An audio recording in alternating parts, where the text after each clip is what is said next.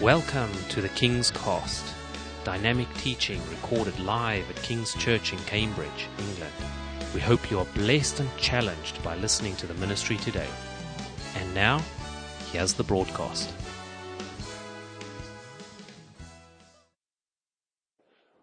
Amen. What a wonderful thing it is to have a Father to be able to turn to. Not a God who expects anything from us. Do you know that if you walked out of here today and you did nothing for him, you never witnessed to a soul, you never prayed again, you never did anything to do it, I want to tell you this, God still loves you anyway. Isn't that amazing? God is not a performance-related God. God's not a God who's into time management. God is a Father who loves you in your worst and loves you at your best and just desires that you'll become everything that he wants you to be because he loves you so much. And that's how we started today. For God so loved the world, he gave his only Son, that if we believe in him, and all his promises are yes and amen. Do you know where that text is? 2 Corinthians chapter 1. That's where you'll find the text. And all the promises are yes and amen. I'm going to talk on that today. That's not bad, is it? I decided before I came I was going to talk on that text, and you sang it. The very, very first text. For all the promises of God are yes and amen. I'm not going to read it because I haven't really got time, but I'd like you to read that chapter. In fact, I'd like you to read any of the epistles of Paul at one sitting on a regular basis. I'd like you to read the book of Ephesians and Galatians and Colossians and Philippians. I'd like you to read Corinthians or Romans. And not just pull a passage out, but actually read the whole thing. If I sent you a letter, or a letter comes through the post tomorrow, you're going to open it up, you're going to find out who it's from, you're going to have a look at it, and you're going to read it through, and you'll get to the end, and you'll get right to yours sincerely, whoever it was. Because that's what you do with letters. The trouble is that because it's put into the Bible and because it's put into chapters, we don't realise that these were letters that were sent from a man to a church. And when you read it in its entirety, you then begin to understand what he's trying to say to the church, instead of just pulling a text out of here. Because that text that we're talking about today, for the promises of God are yes and amen. Okay. The promises of God are yes and amen. But what's the context of that? What's the background of that? Paul says, I've been through some tough times, actually. We've been struggling. You see, the letters to the churches were missionary letters. Paul is a missionary. Paul is somebody who's on the go all the time. Some people don't understand the call of God. Many of us don't understand the call of God. We don't understand how we're chosen. And we're expecting kind of a bolt of lightning. Well, Paul started out with that, didn't he? He was on his horse. He was trying to destroy the church. And then God speaks to him. Paul was never really a bad man. Paul was a good man. He thought in getting rid of the church that he was getting rid of a cult that was going to spoil the church. That's what he thought. And when we look at Islam, and when we look at Hinduism, and we look at Buddhism and Sikhism, when we look at the other isms of the world, if we're not careful, we see them as our enemies. But these people are very sincere people in what they do. It's just that they need a revelation of who Jesus is. We're not talking about pagans here. We're actually talking about people who really do have a desire to serve God. You know, if I'm in the UK, and let me try and bring some understanding here. So I'm in the UK, and if I say Saudi Arabia, and then I say to you religion, your answer's going to be Islam. That's right, isn't it? Because we have this perception that Saudi Arabia is Islamic. Well, it is Islamic because it's not only religiously Islamic, it's politically Islamic as well. So, a bit like Israel, really. Israel is politically Jews as well as religiously Jews. Do you understand what I'm saying? Because the religion and the politics are intertwined into each other. It used to be like that in Christianity, by the way, in the UK. because most of the institutions in the UK are like that. But so when I say Saudi Arabia, or if I say Libya and places like that, automatically we say Islamic. Now, if I'm a Libyan or if I'm a Saudi Arabian and I'm there living there and I say the UK, what do you think their response is? Christian. So then they look, yes, but then they look at our TV sets and they see all the pornographic stuff and they see some of the stuff and the lewd stuff and the swearing. They say that's what Christians do. So when we look at Islam and we see some of their laws and we see that because they've done something wrong, they chop hands off or things like that, we say that's what Islam does. Because we have a global perspective of a subject. When actually within that are just ordinary folk like you and me. We're just ordinary folk. They're just ordinary folk. All it needs is that they need a revelation of Jesus. And thank God, God is giving them a revelation of himself. That's why there's a massive revival in Islam of people coming to know Jesus as their Lord and Saviour. Since we went to Ethiopia in the year 2000, we've seen 100,000 Muslims come to Christ in the last 13 years. That's not bad, is it? We were out in Ethiopia just last year.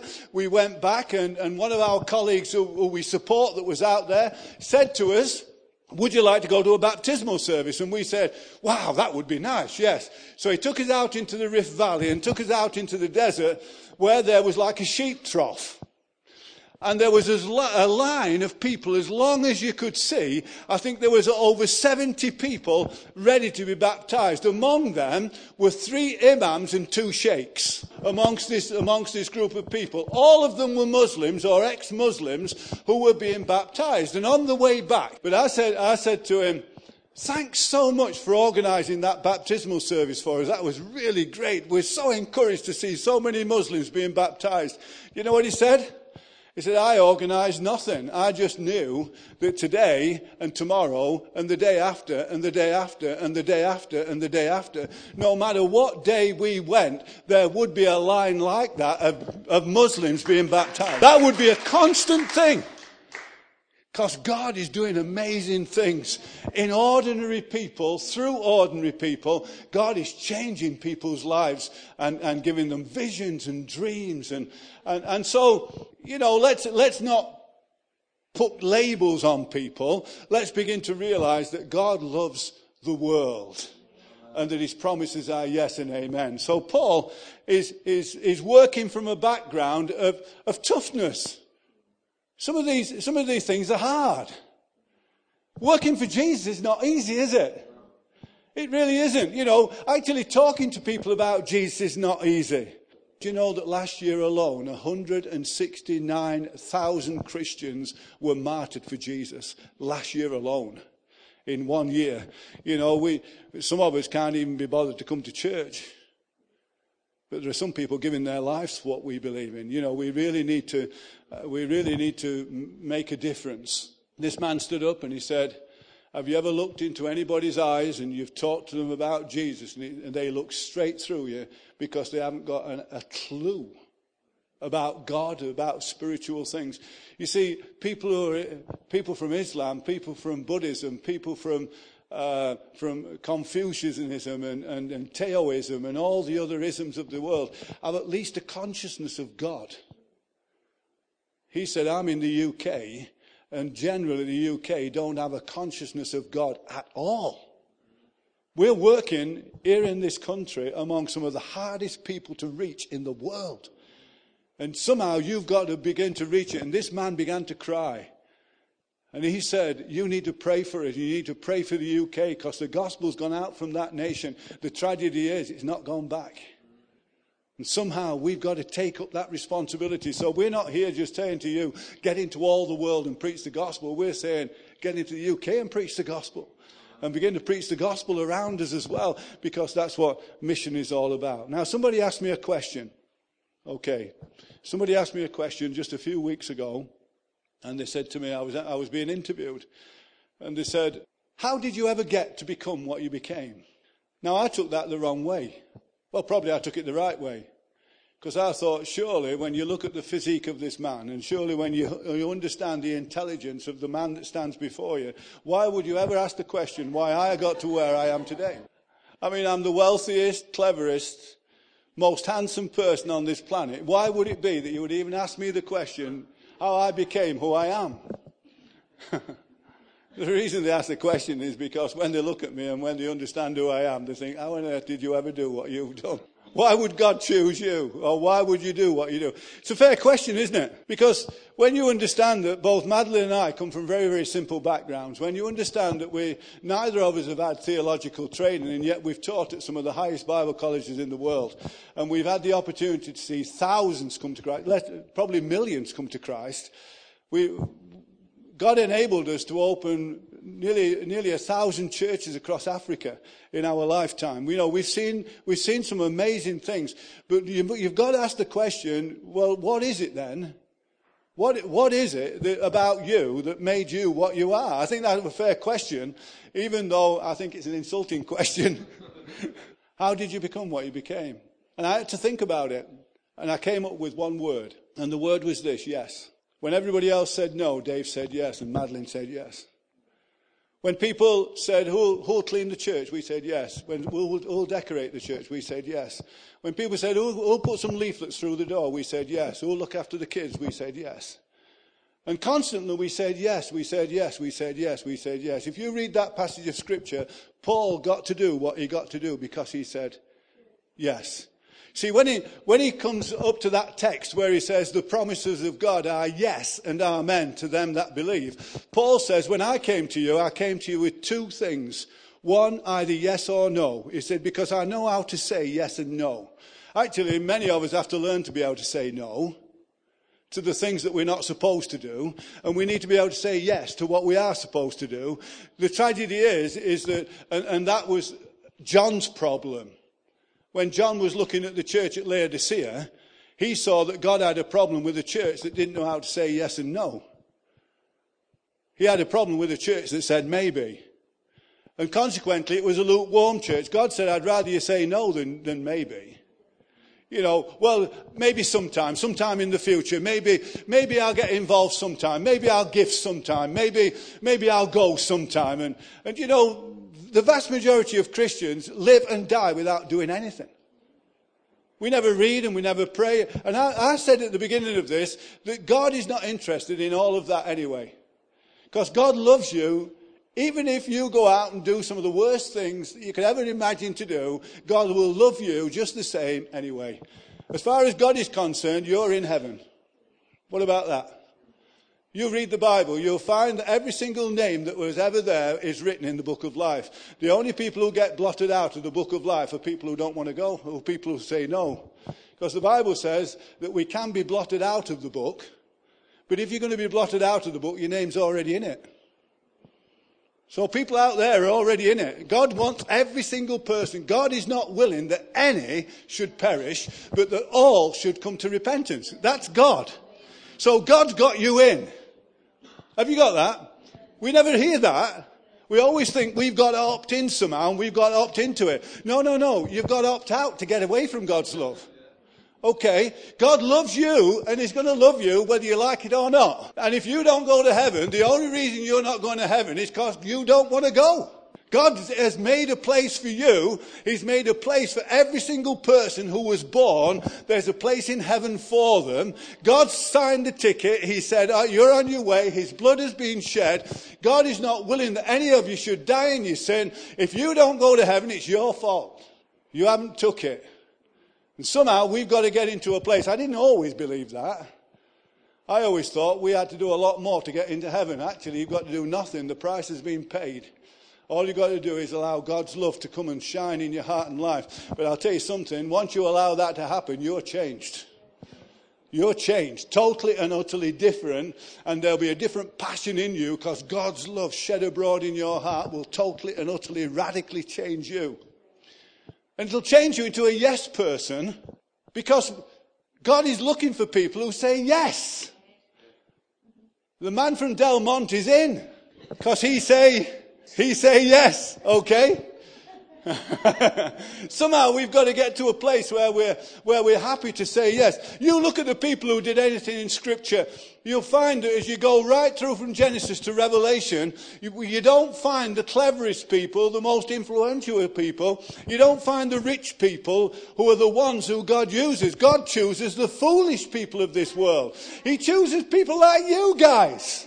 And people like Madeline and I. God chooses us the moment we say yes and begin to step out in faith. Then God will give you an ability to be able to do things that you never even imagined you'd be able to do. We never thought we'd talk to emperors. We sat with emperors who promised to chop our head off. Let me give you a little story. I have to tell you about Burkina Faso. We were invited to meet the emperor of Burkina Faso. And we were told, because he speaks French and we speak nothing of French or Spanish or anything else, he speaks French, and so we have an interpreter. And even if you hadn't got an interpreter, there's a man here with a sword. You speak to him and he speaks to him and he speaks to him and he speaks to you. That's very difficult having a three-way conversation. Isn't it? You know, we like to look people in the eye and have a conversation, but you had to speak to this man, and he spoke to him, and then he spoke back to him, and you answered questions. And we were doing this, and everything was going fine until he asked the most stupid question that you've ever been asked. Especially if you're going to ask my wife this question. He said to this man to ask my wife, "What football team do you support?" So Madeline ran, got out of a chair, lifted her hands in the air and she said, "Manchester United!" Well, listen, in Cambridge you can say anybody. Anyway, we're in a safe haven here. Don't worry about that. Immediately, the emperor got out of his chair and walked out of the room. The man with the sword took his sword out and said to us, "Follow me." We'd got a whole crowd of onlookers looking around us. And we had to follow this man out with the sword. We hadn't got a clue where we were going to go. Now, we'd heard in the past that he had beheaded people for speaking out of turn. Well, we didn't know he were an Arsenal supporter, did we? No, he was a Leeds United supporter. We walked out of the room. We went into another room. And when we got in this other room, it was a shrine to football. This room was full of football memorabilia. Footballs and shirts and things like that from all over the world. And we went into that room, and this man then began to speak to us face to face. He said, "I couldn't do that in front of them people." He said, "We have to play the game."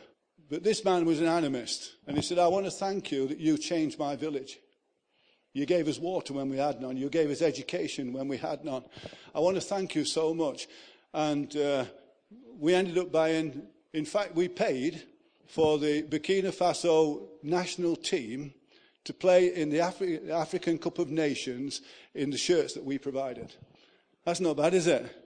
But it all came out of the relationship that happened out of that moment in time. But who would have thought that people like us would have been able to speak in places like that? And it's all because God can take hold of people's lives and do something. And it came from a yes.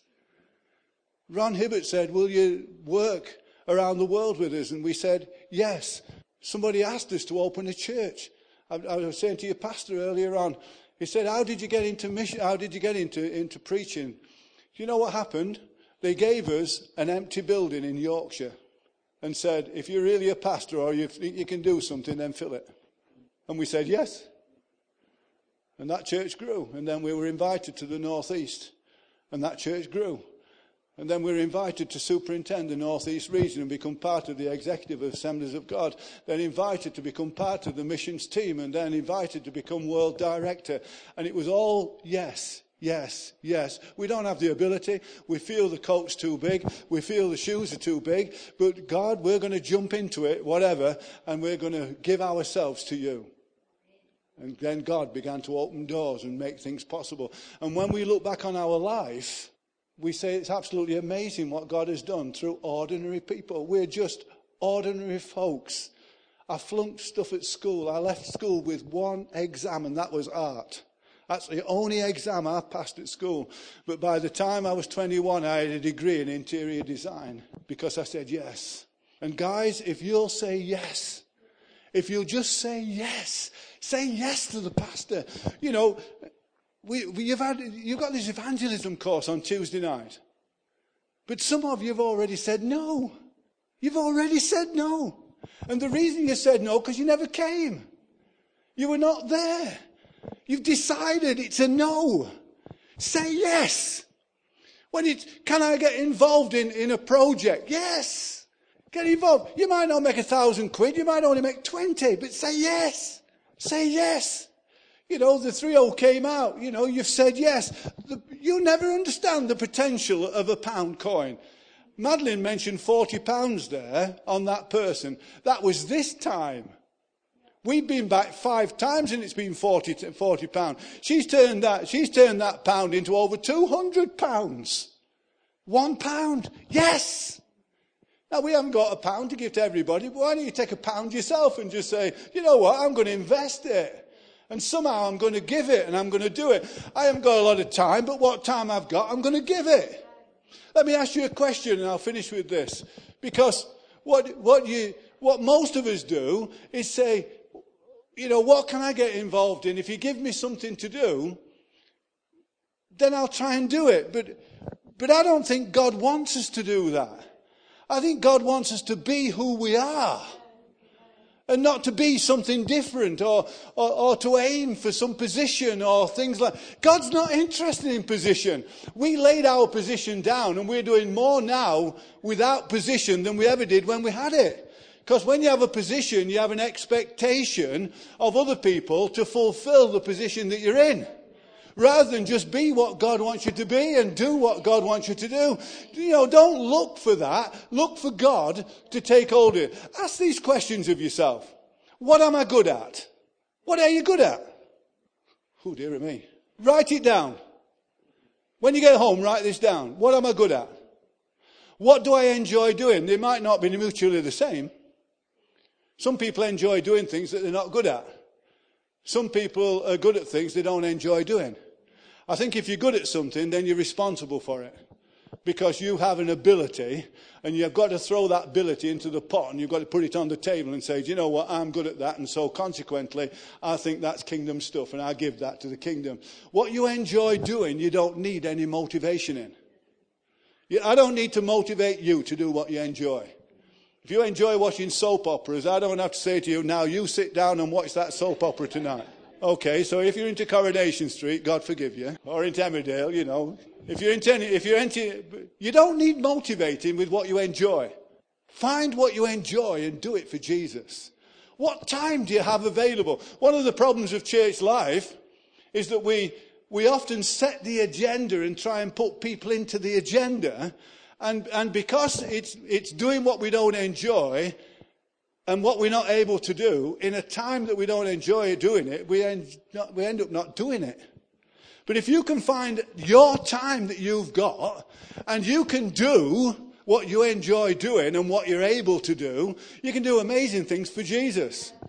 And actually, as a leader, then all he has to do is encourage you in your time frame with what you enjoy doing or what you're able to do, so that then he can say, what can I do to help you to do it? Wouldn't it be great if all of us got a vision and just did what we can for Jesus when we can do it? That's what we've done. And by doing that, God has enabled us to do amazing things. Ordinary folk, if there was ever a testimony to possibilities of all of you, it's Madeline and I. Because if he can use us, he can use anybody. If you knew our backgrounds, if you knew what we were, if you knew how ordinary we are, then you'd be amazed at what God can do through ordinary people. He said to Gideon, who was the least of the least of the least, you're a mighty man of valor. Joshua said, yes. Caleb said yes.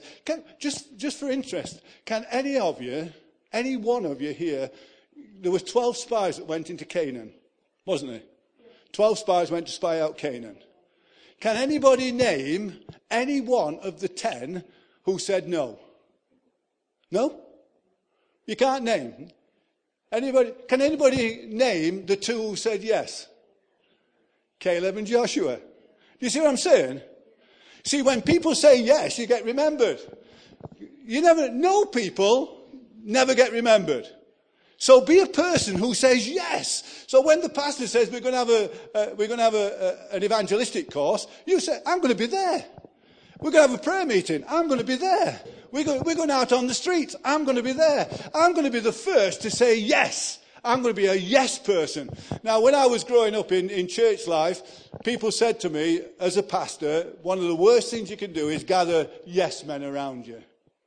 Well, I want people to be honest and I want people to be open, but, I don't want no people around me. Okay. I don't want somebody who's always going to say no. I'd much prefer to have somebody who's going to say yes.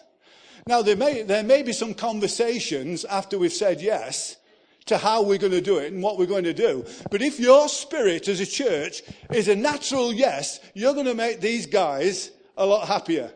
You really are, because there's a yes behind them, and there's a yes spirit. And then they say, let's stand and worship. You're on your feet first and you're worshiping Jesus. And you're the yes person because you've got a yes spirit. And you can guarantee this, that God is a yes God, because all the promises of God are yes and amen to them that believe. Thank you for listening, and we trust that the Word of God has inspired you today. For further information about King's Church, or to access our large archive of other recordings, go to www.kingscambridge.org. If you're listening on iTunes, we would love you to leave us some feedback. God bless and goodbye.